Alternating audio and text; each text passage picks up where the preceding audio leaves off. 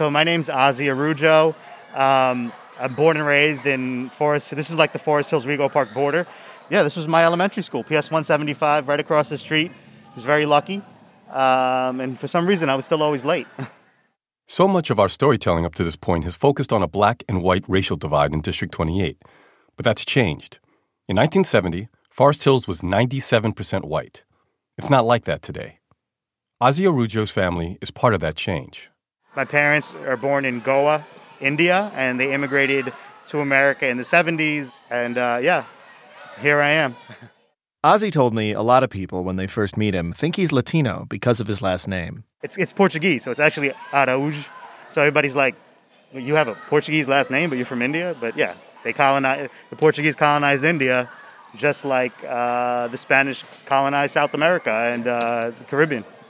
Ozzy is in his late 30s. He oversees after-school programs for the Queens Community House. When diversity planning came to District 28, Ozzy was on the diversity working group. He has a lot of first-hand experience going to diverse schools. Just growing up around so many different communities and ethnicities, I thought this was what America was. I remember, they'd at PS 175, in the auditorium, we'd sing these sort of American folk songs. I think we also did Michael Jackson, "We Are the World," because we were celebrating our diversity.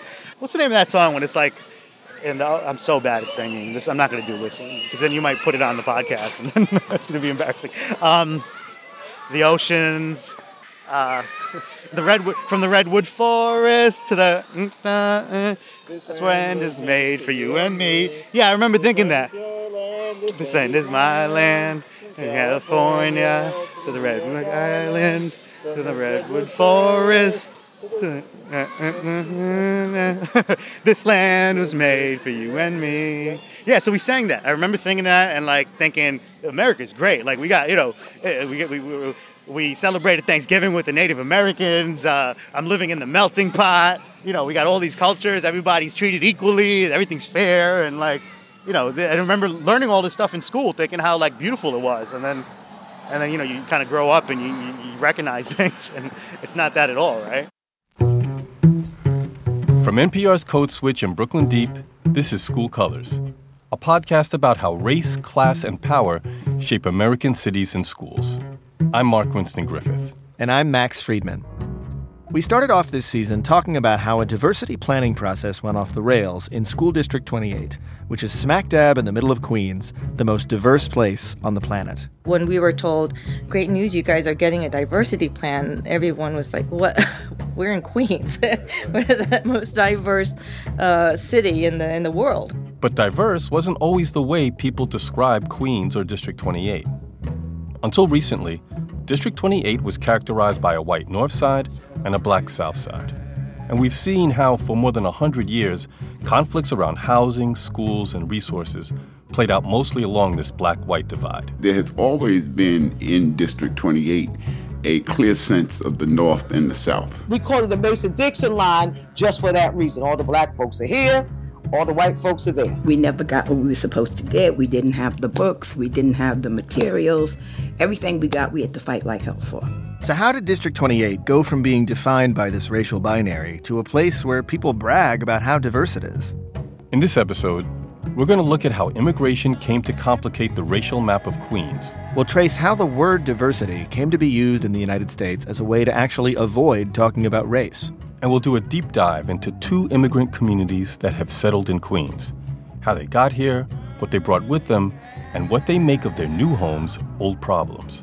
I think my first experience of school was actually bullying. I actually felt lucky to be in a country where I didn't feel like I was bullied against because I came from a country where I felt that it was. Now we're coming all the way down to America, and now we have to identify by white, by black, by person of color, anything like that. That's just, it's an American phenomena. And I'm like, no, I'm not Indian, I'm Caribbean. And she said, well, we'll check Asian. I said, no, I'm not Asian. I looked like I was Latino, right? And I think looking like that also made me a target for the NYPD. Actually, I don't think that. I know that wholeheartedly. I wanted to be in a diverse setting because this is what the world that we live in. New York City is the melting pot. A melting pot of homophobia and racism. That's bubbling. This pot is bubbling. Welcome back to School Colors.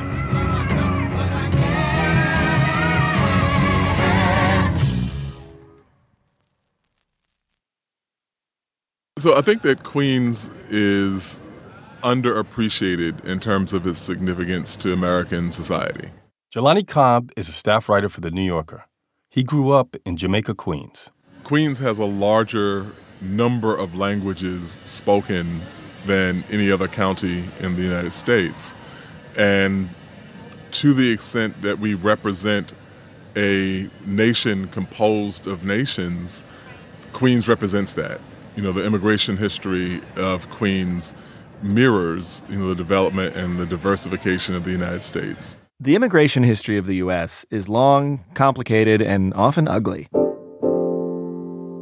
The wave of immigration that Americans most often romanticize was between roughly 1880 and 1920. During that time, more than 20 million people came here, many of them from Eastern and Southern Europe, including most of my own great-grandparents. But it was at the dawn of this same era that the first law was passed to explicitly exclude one group of people simply because of where they were from, the Chinese Exclusion Act of 1882. Then the door was slammed shut to almost everyone else in 1924. That's when the Johnson-Reed Act set strict national quotas. In effect, that meant 70% of all visas were reserved for immigrants from just 3 countries, Great Britain, Ireland, and Germany. Countries in Asia and Africa were shut out entirely. The pendulum swung back in the other direction in 1965 with the Hart-Celler Act. The significance of that act was that it allowed people from places that previously would not have been allowed to come here or would have had a very difficult time coming here, allowed those people to have free access to immigration. In the 50 years after the Hart-Celler Act, the foreign-born population of the United States more than quadrupled. Most of these new immigrants came from Asia, Africa, Latin America, and the Caribbean. When you add up all the people who have come here since 1965, plus their children and grandchildren, you get 72 million Americans. Maybe it's because there's the international airport there. JFK is in Queens, and LaGuardia Airport is in Queens as well. But Queens was one of the first places that those communities began to take root. After 1965, with the influx of immigrants from the non-white world, America increasingly no longer fit the black-white binary. That didn't mean our racial problems were solved. Jeff Chang is a journalist and cultural critic. His most recent book is We're Gonna Be All Right, Notes on Race and Resegregation. It's an incredible paradox, right? On the one hand, we have a nation that's moving headlong into being a nation literally of minorities. And yet at the same time, when we look at the data for who's in what schools, we're confronted with the fact that we've only moved backwards since the 1980s and the 1990s. Here's the thing. The 1965 Immigration Act was passed around the same time as a lot of other important civil rights legislation, like the Civil Rights Act, the Voting Rights Act, and the Fair Housing Act. So at the same time all these new immigrants were streaming in, many Americans really wanted to believe that all these laws meant the gains of the civil rights era were complete and racism was solved. And the increasing diversity of the country, in fact, the word diversity itself, became a tool to push that narrative. That story starts in 1978 with the landmark Supreme Court decision in Bakke versus University of California Regents. A white guy named Alan Bakke was denied entry to UC Davis's medical school. Instead of taking it on the chin, he decided to sue, saying the reason he didn't get in was affirmative action. He called it reverse discrimination. What he wanted to argue was that any attempts to try to undo centuries of harm done to particularly Black communities, but other communities of color as well, were inherently going to discriminate against white people. This sounds familiar now, but it was a novel argument at the time. The court was sympathetic to Bakke, but they didn't want to throw out affirmative action altogether. So they tried to split the difference. They said a university could consider race in admissions, but not by itself. Race had to be considered equivalent to any number of other characteristics, such as where you grew up and your hobbies, in the pursuit of something called diversity. We're going to undo the original justification for affirmative action, which was to undo discrimination and disparate impact. And instead, what we're going to try to do is to establish a new standard of diversity. Thurgood Marshall was the lone Black justice on the court at the time, and the only dissenter in Bakke. I do not believe that anyone can truly look into America's past and still find that a remedy for the effects of that past is impermissible. Marshall's legendary record of defending black civil rights stretched back so far that he still used the word Negro, and he saw this ruling as an affront. The experience of Negroes in America has been different in kind, not just in degree, from any of the other ethnic groups. It's not merely the history of slavery alone, but also that a whole people were marked as inferior by the law, and that mark has endured. The dream of America as the great melting pot has not been realized, for the Negro, because of his skin color, never even made it into the pot.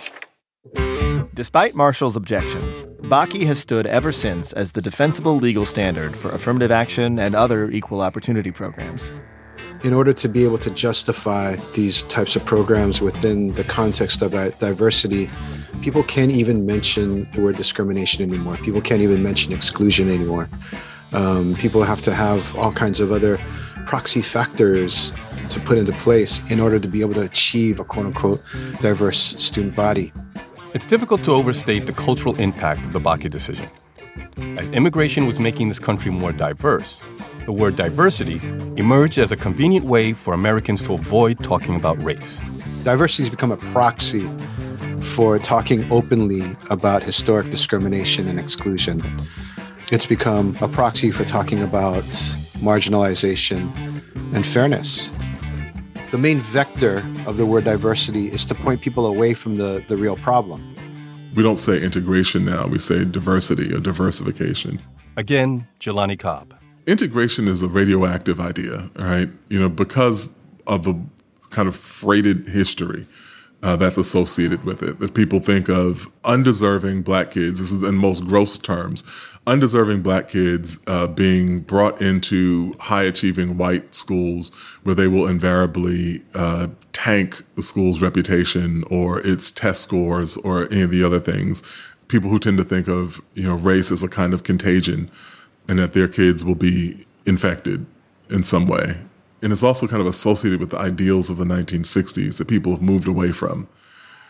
Diversity was meant to be a more palatable idea. Integration, which the opposite pole of integration is segregation. Those two things exist as in a kind of dialectic relationship. But diversity doesn't have any of that baggage. We just say, we want to diversify something. We want there to be people from here, people from there, people from all of these different places. It's a means, I think, of avoiding the fundamental question of why our institutions and our communities and our schools and a whole lot more, unless we take steps to intervene, wind up being monochromatically or almost monochromatically white in the first place. But the communities and schools of District 28 are not monochromatically white, and focusing only on black and white leaves a lot of people out of this conversation. So next up, we're going to get to know some of the immigrant groups that have arrived in Queens since 1965, who have shaped District 28.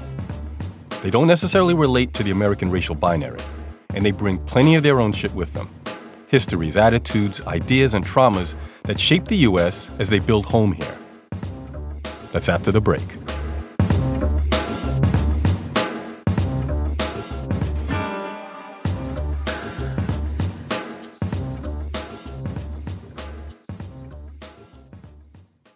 This message comes from NPR sponsor MassMutual. Talking about your future can be uncomfortable. Whether it's about how expensive college is going to be for your children, or realizing how much you need to save for retirement, or figuring out how to plan for the unexpected, or anything to do with life insurance, it can be overwhelming, but you don't have to do it alone. MassMutual can help you plan for all the important moments in life, so you can protect all the important people in your life. Talk to MassMutual today. Feel comfortable about tomorrow.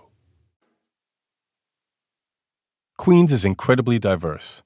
There are at least 150 languages spoken and countless communities. We just don't have enough time to talk about all of them.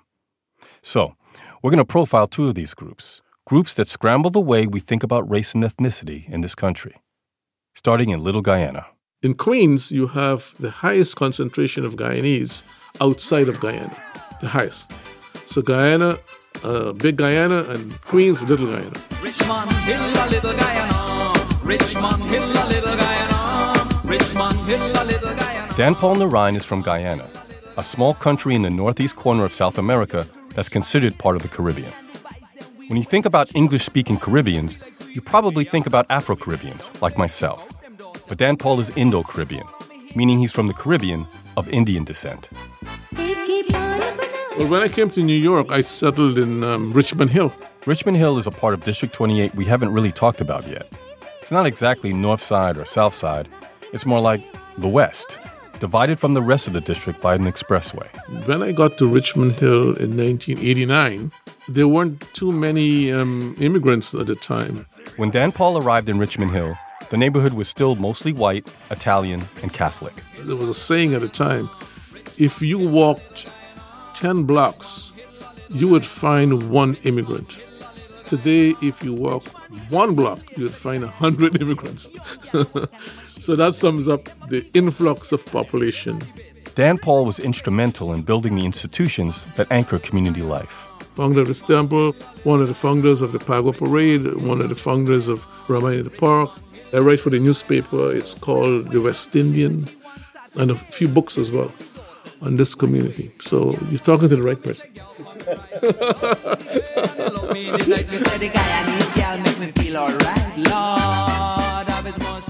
We met Dan Paul at the Hindu temple, where he's the president and his brother is the head priest. Like Dan Paul, a majority of Indo-Caribbeans are Hindu. A smaller number are Muslim, like Muhammad Q. Amin. My name is Muhammad Q. Amin, and I've been living in Richmond Hill, Queens for the past 15 years.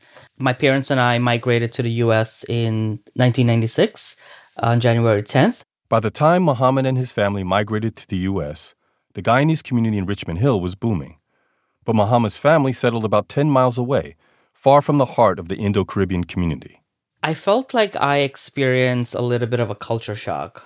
We came from Guyana in shorts and T-shirts, and we came in the middle of the 1996 snowstorm in New York. Muhammad was in middle school. Most of the other students at his new school were African-American and Afro-Caribbean. I think my first experience of school was actually bullying. Kids making fun of my clothing, not having the most fashionable attire. My parents are working class folks, and when we came to this country, we didn't even know where the malls or where the stores were. That type of bullying also translated into people making fun of my accent. And at the time, I had like a really heavy Guyanese Creole accent, to the point where people would like literally say, "Oh, we can't understand you, speak English." And in Guyana, I am speaking English, and I was speaking English. The culture shock Muhammad felt wasn't just about how he was treated by other students. The school itself tried to tell him who he was, in a way he didn't understand. You know, when I first started to go to school, I was asked, "Which one of these do you identify with?" And I said, "Neither, I'm Guyanese." And I remember the administrator looked at me and says, "Well, I'm asking your race, not your nationality." And I said, "Well, I'm Indo-Guyanese." And she said, "Well, you can be Indo. Does that mean you're Indian?" And I'm like, "No, I'm not Indian. I'm Caribbean." And she said, "Well, we'll check Asian." I said, "No, I'm not Asian." I remember my mom being there with me, and she was like, "No, we Guyanese, you know?" And the woman was like, "No, we'll select Asian." Like, all of a sudden, I was Asian.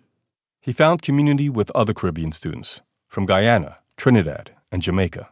When they got to high school, a few of them ran together for student government. You know, we incorporated our Caribbean culture into Spirit Week. We talked about our history. We talked about colonization. We talked about indentureship. We talked about slavery. And these were things that we didn't learn from history classes. We didn't learn this in American history. We didn't learn this in global history. Guyanese history, in fact, the history of the Caribbean, It was largely based on two things, slavery and indentureship. Dan Paul taught high school for many years, so he asked him for a short history of Guyana. So slaves were taken by the Europeans to colonize the plantations, to work in the sugar plantations, because sugar was, as you know, was king. Guyanese history is my history. Although most of my family is Jamaican, my paternal grandfather was Guyanese, Afro-Guyanese. I know enough about Guyana to know that there are unique race politics there, but I had never heard this story from an Indo-Guyanese point of view.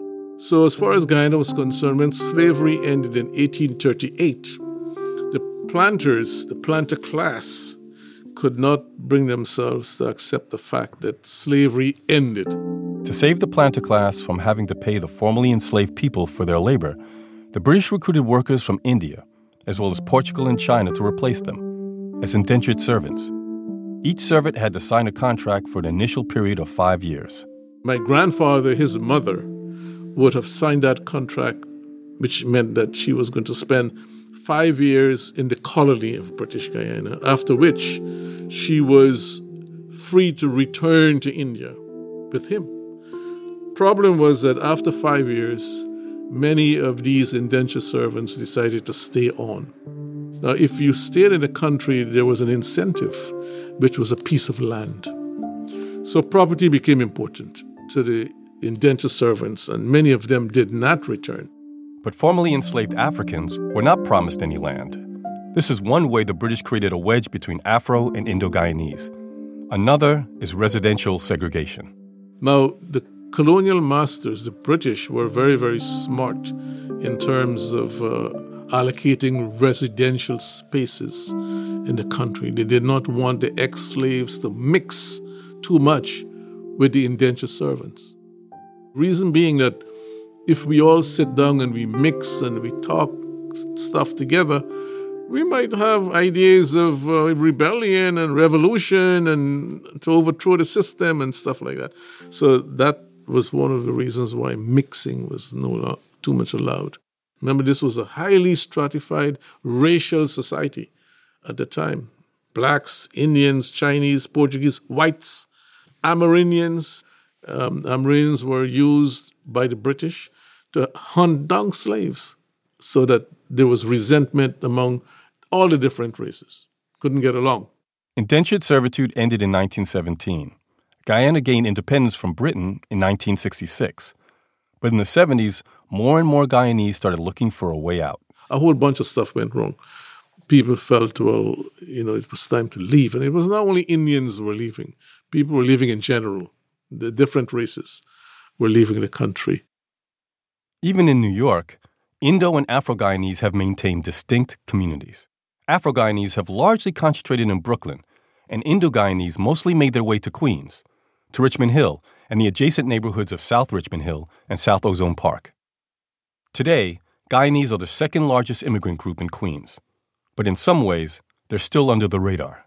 I've been living in this country for 25 years. Guyanese, Trinidadian, Caribbean people have been living here way longer than that. And for the first time, the census will actually capture our ethnicity. In 2020, the U.S. Census allowed you to write down your own nationality. Before 2020, you had to just check one of the boxes they offered you. Mohammed Q. Amin has never been satisfied with checking that box. He knows the consequences. We know our government use the census to allocate funding to immigrant communities like Richmond Hill. But what if that data doesn't show that we exist? What we're seeing now in Richmond Hill is that lack of data is actually leading to our communities being underserved. Richmond Hill also suffers from political fragmentation, and I mean that very literally. The neighborhood is split between 7 different state assembly districts, and the city council map isn't much better. So despite their numbers, they haven't been able to exercise electoral power. We still don't have an Indo-Caribbean elected official in the entire state. Not just New York City, but the entire state. We still don't have any type of real measurement of what Indo-Caribbean political power looks like. Muhammad is one of 4 siblings. He shares a house in Richmond Hill with his sister, who's a teacher, and his dog Bam Bam. Bam Bam wanted to be a part of the interview, too. What's the matter? He's like, this is happening for too long. What's going on here? Come on. What? Bam, bam. Mohammed was invited to be on the District 28 Diversity Working Group as the leader of the Caribbean Equality Project, which he co-founded to advocate for LGBTQ Caribbeans. Mohammed is queer, and so is his brother. I found community in Richmond Hill. I found culture in Richmond Hill. And within all of that, I also was reminded about homophobia and racism. In 2013, my brother and I were attacked in Richmond Hill in a local bar as we were attending a curry duck competition that we were invited to. They were attacked by a group of tassa drummers. Tassa drums are played at many traditional Indo-Caribbean events, like weddings, birthdays, and parades. And these drummers actually used their drums, their instruments, as weapons against us. And my brother was left bloody on the streets of Richmond Hill by his attackers, hospitalized. And that incident forced us to reconcile with the fact that as much work that we were doing to create safe spaces, we were not safe in Richmond Hill. And it also forced us to acknowledge that this is our home and we should be safe in our community and that more work needs to be done. Mohammed doesn't only advocate for queer people, because he understands everyone lives at the intersection of multiple identities, and that shapes how they experience the world. You can't just talk to the Muslim population, but you also have to acknowledge that within the Muslim population, there's homophobia. When we talk about homophobia and transphobia, it's not just a white American issue or a black American issue. It's also an immigrant issue. If we talk about immigrant issues, it's just not a Latino issue or a South Asian issue. It's also an Indo-Caribbean issue. In a way, Mohammed is speaking to the point the Supreme Court made in the Bakke case. When we talk about diversity, race is only one characteristic of many.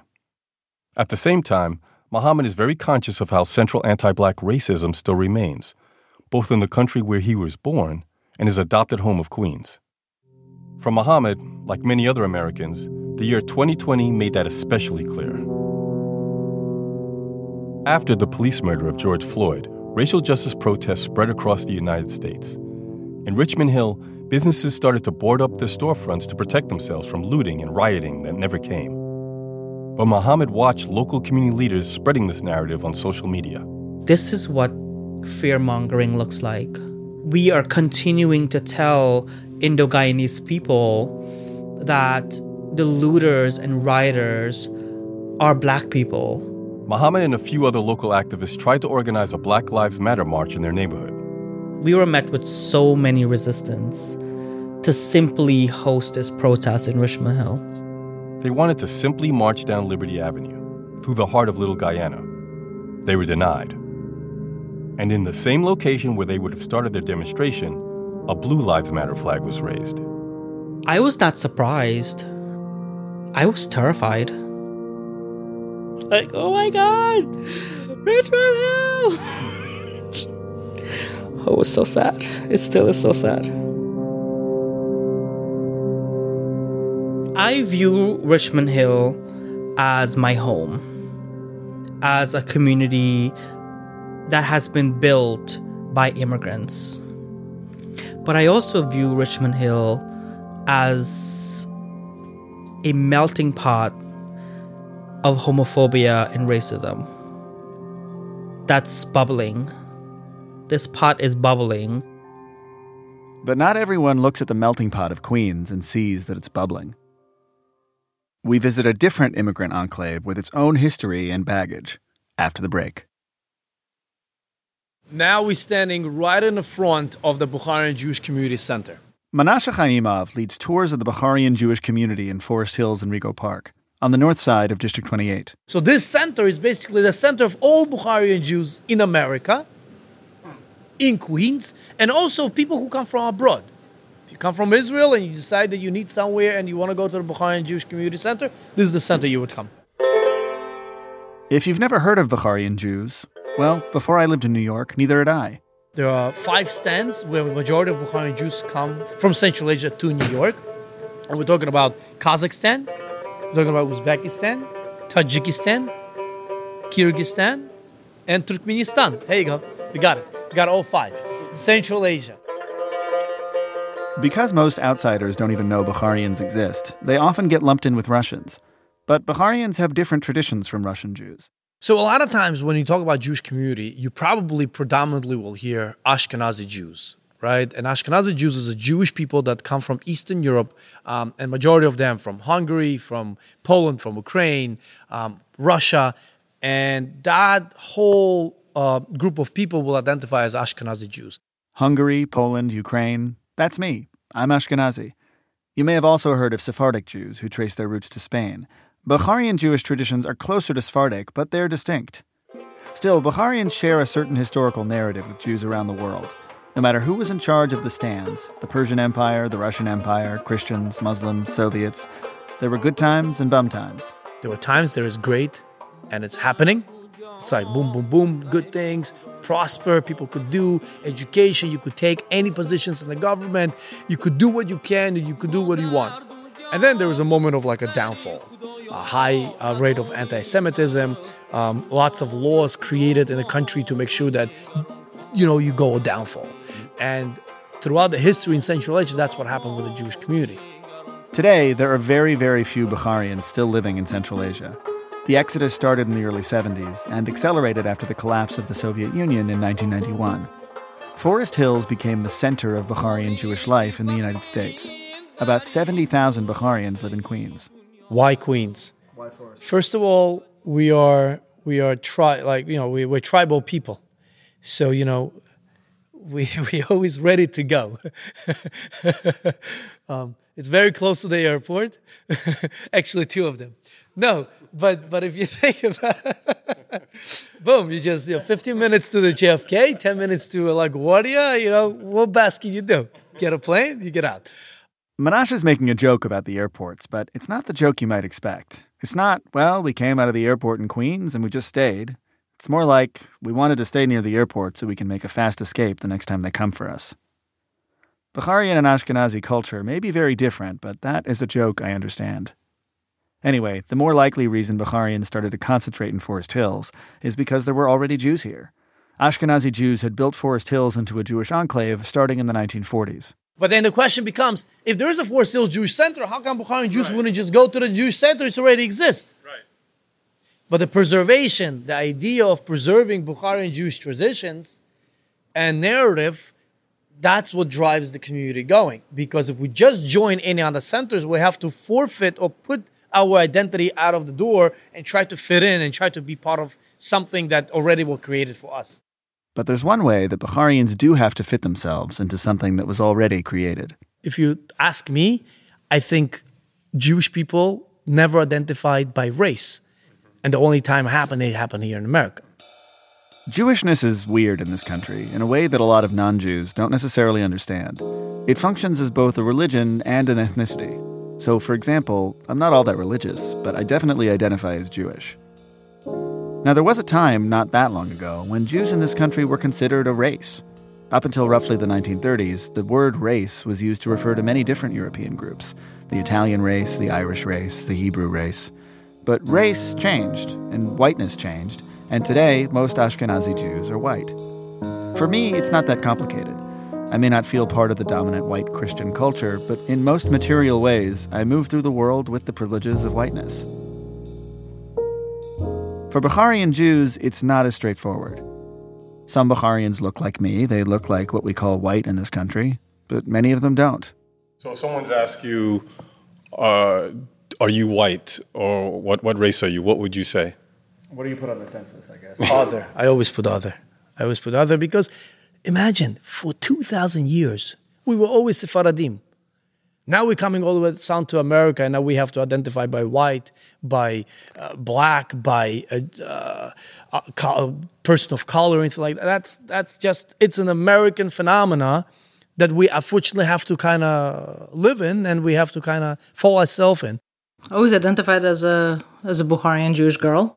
Elena Aminova is a mother of 4 and a member of the Community Education Council for District 28. I don't know if it was in the white category or the Caucasian or all those boxes. Mm-hmm.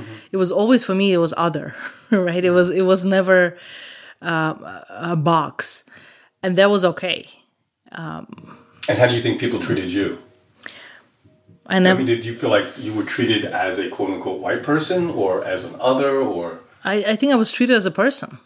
Right. I actually felt lucky to be in a country where I didn't feel like I was suppressed, that I was bullied against, because I came from a country where I felt that it was from Uzbekistan.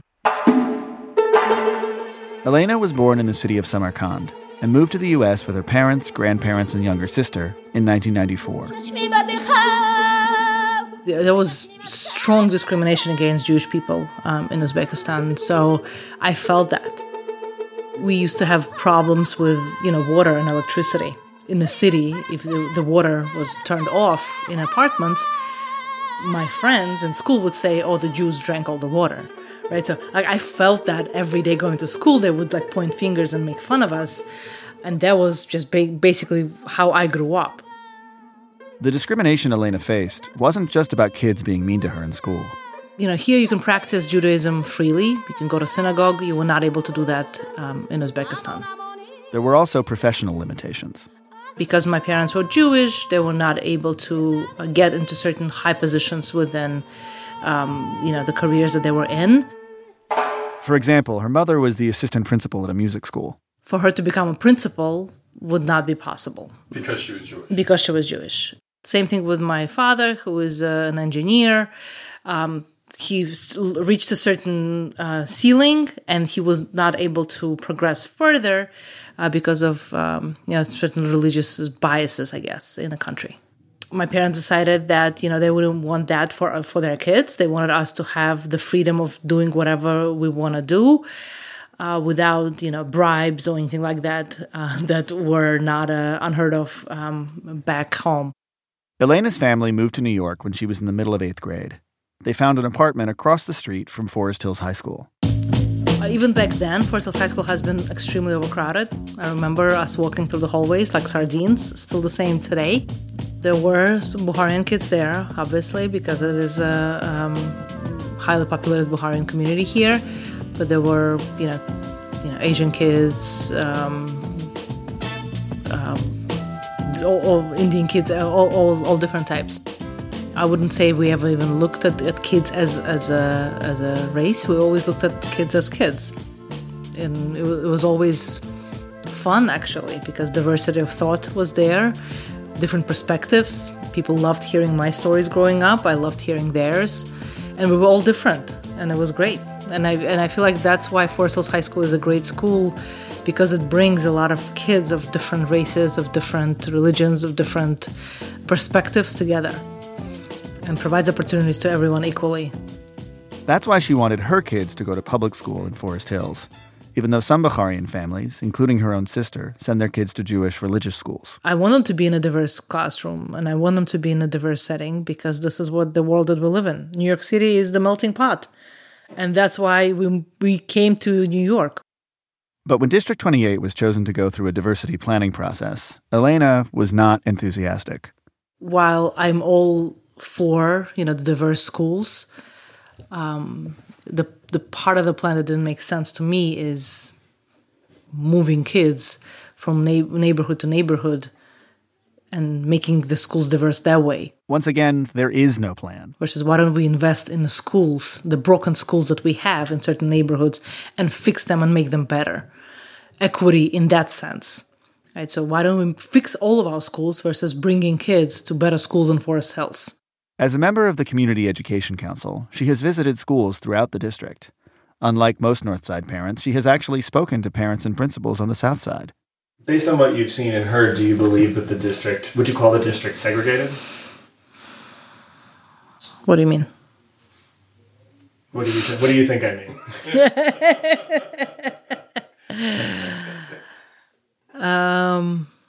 You mean the South versus the North? Yeah. And who lives where?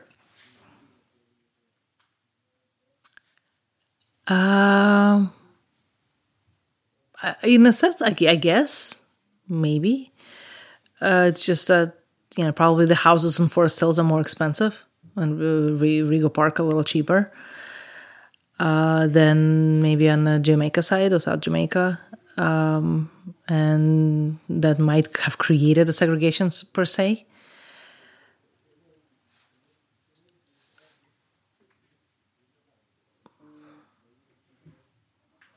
I don't know. He's stumbled me. So I guess there is some type of segregation. How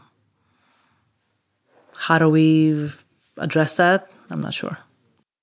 For Elena, however the district is going to address this problem, a diversity plan is not the way. I feel like it's creating that animosity in a sense. I don't know, when I went to school, that was not a topic of discussion in the 1990s. Kids don't know the difference. I mean, they're all friends with each other. That's what I saw at my daughter's birthday party. She had, and I have pictures where, she had friends of all different races. And I literally counted probably 6 races all among the 10 girls that she invited for her birthday party. As a child, they're friends with everybody. Right? So we are creating this, and we're creating this. Right now, we're creating another segregation of vaccinated and unvaccinated. We literally, kids now know, like, oh, this kid was not vaccinated, and, I should stay away. This is not where I thought this conversation was going. It's going to be another segregation. Wanna quote me on that? It's going to become a thing. To be honest, I didn't really know how to respond to that, so I tried to get us back on topic. I mean, I'm still thinking about what you said about, like, we're the ones doing the separating. What do you mean by that, actually? I'm not going to guess what you mean by that. What do you mean by that? I guess by talking about it so much, we're making a big deal about it. Is it a big deal? There are a lot of people who feel this way. It's not unique to Elena or Bukharians or even white people. But I do think it's easier to claim that race is not a big deal and kids don't know the difference if you can pass for white, even if you don't identify with that word. Not everyone has that privilege. After the break. I think one thing growing up in this neighborhood, like whatever community and religion or ethnicity you belong to, people found a way to make fun of it. This is Ozzy Arujo again, who you met at the start of this episode. We sang a little This Land Is Your Land together, and he told me how he personally learned to navigate the weird waters of American race while growing up in Forest Hills. There was an Indian population in Forest Hills at that time, a little further down towards Flushing Meadows. I tell you the name that they used to describe it, but it was like, it was like, it's not nice. It was sort of like, I don't know if that's considered racist, but like they would call it like Hindu U or Gandhiville. At some point you go down towards like 99th Street, they used to call it Buharlam. It's a large Buharian community, and particularly like in that area. Ozzy went to the very same schools in Forest Hills where Elena Amanova sent her children. Just like Elena, he really valued the diversity, especially at Halsey Junior High School. I'm so grateful that I was able to have Halsey. Halsey was like the United Nations. I mean, you literally had any race, country you could think of, any ethnicity, religion you could find in Halsey. I mean, it was such a melting pot of like different cultures. Halsey was a big school, pulling in kids who had gone to a bunch of different elementary schools. So Halsey is where Ozzy first went to school with black kids. In fact, that was part of the word on the street about Halsey before he got there. People talked about the kids that you'd meet at Halsey from Jamaica, Queens, which is south of our district, in a way that like, that you needed to be scared or like, you got to be careful, you're going to get robbed. You'd hear stories like, oh, they might rob you for this, don't wear that. I remember being scared. Like, man, these kids are like either bigger, athletic, or they could be, in a gang or whatever people have told me. But when he actually started school, Ozzy made a lot of black friends, including one guy we ran into on the street, whose nickname is Ghetto. Oh, look, see this guy.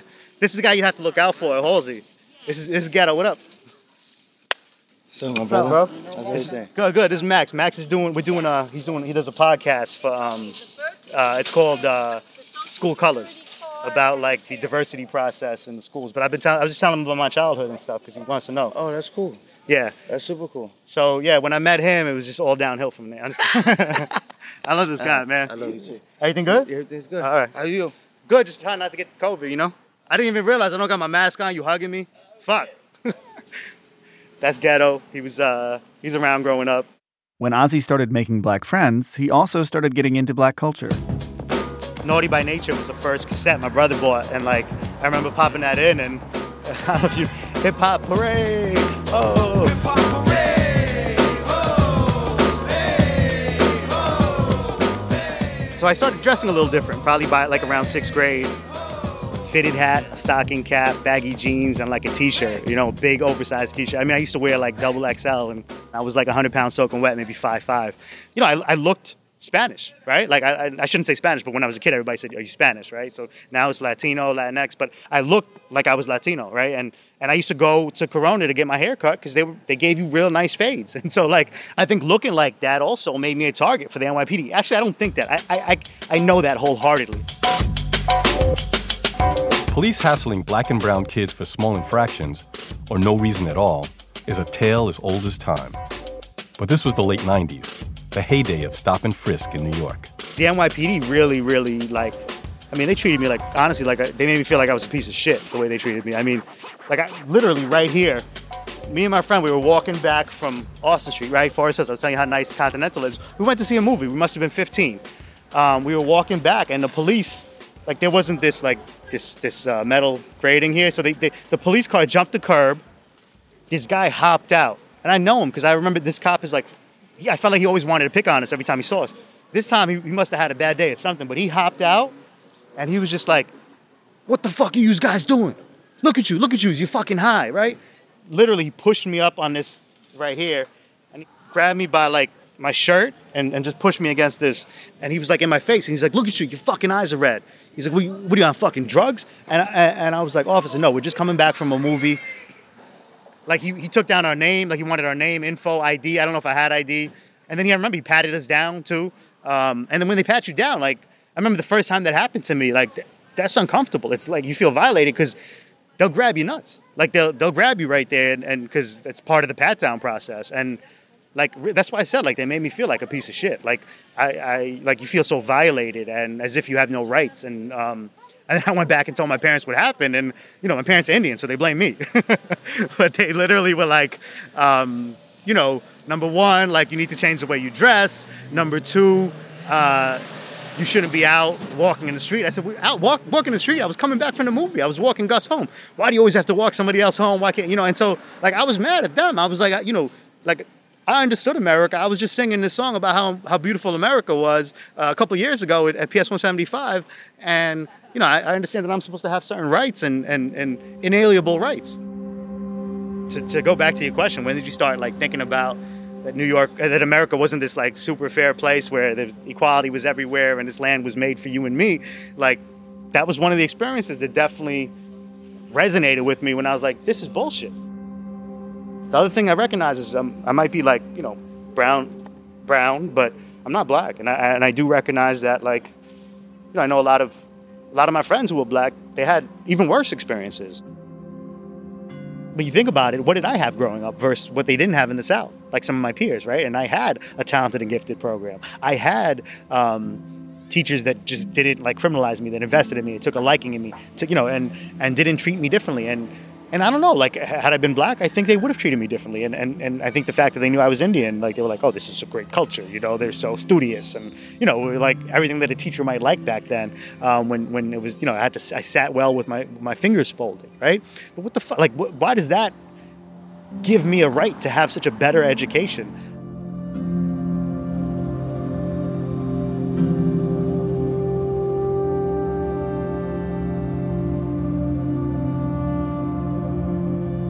A few months ago, I spoke on the phone to a parent from Forest Hills, an immigrant, who did not want to be interviewed for the podcast. "This country is so racist," she told me. "I was an embassy kid. I've lived all over the world. And it's only in this country that everyone is always asking about my race. This is racist. Something is profoundly wrong." Something is profoundly wrong. I get that some people come to Queens for a fresh start, but this place is not a blank slate, and diversity is not a magic wand. In this episode, we've met Caribbeans who are called Asian, people from Asia who are called white, and a guy from India who gets mistaken for Latino when he dresses like he's black. It's confusing. I mean, so race has always been, freighted socially and has always been a social tool. Journalist Jelani Cobb. And the language is contradictory because people have had different objectives at different times. And so you can't really look for consistency in talking about race. My heart goes out to young people who come here from other places and are filtered into that experience because it has to be jarring. But it also correlates to something real in American society. The thing is, we can't stop using the terms because what they do is also provide us a frame of reference for experiences. So people are being totalized or they're being kind of crudely categorized, but they're also experiencing the world on the basis of those crude categories. When we look at our data on life expectancy and infant mortality, lifetime earnings, employment and unemployment, likelihood of interacting with the criminal justice system, the dynamics that take over if you do interact with the criminal justice system, all of those things up to what projected time frame you die in. And they correlate to these fictional categories of race. And so I think that we have to deal with the matter of equality before we can deal with the matter of dispensing the labels. The District 28 Diversity Plan was intended to deal with the matter of equality. In the next episode, we'll tell you what happened to that plan, and we'll try to figure out just how unequal the district really is. It was not on anyone's radar that these kids were underperforming. Like 7% of the kids were reading on grade level. 7%? That is sick. That needle on that metric where it said low school, low improvement, that's like a foot on my neck. I often think and toss and turn and wonder why schools don't receive what they need when they're in this predicament. Yes, we receive federal funding, but is it enough? Our schools should not lack anything that those schools on the other side have. It has to be equal. I feel like we have to fight. Why do we always have to fight? Education is free, right? Why do we have to fight for that? Next time on School Colors.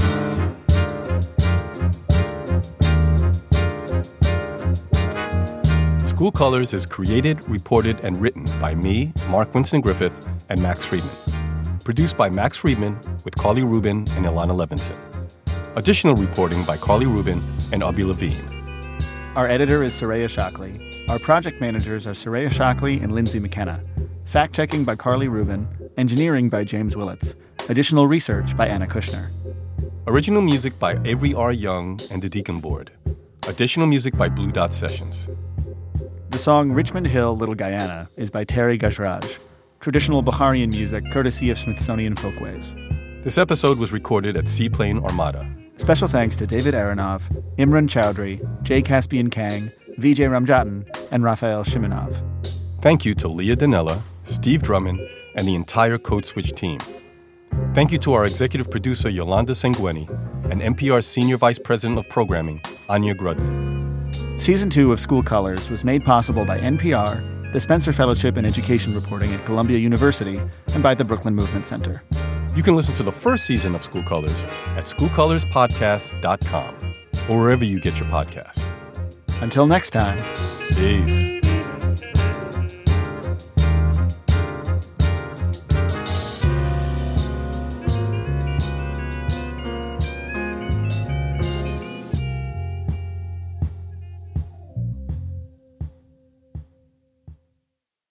He went back to the car and then came back and he said, you know what? You guys match a description of 3 kids in the neighborhood that just stole a VCR. And I remember saying, I remember patting myself down and saying, what? These VCR? Where the fuck would we have a VCR? You'd see it if we were walking around with a VCR, right? And then, also, they they go riding around the neighborhood looking for people that steal VCRs, and like, who the fuck steals a VCR? Like, if you break into a home, like, is that the thing you're taking?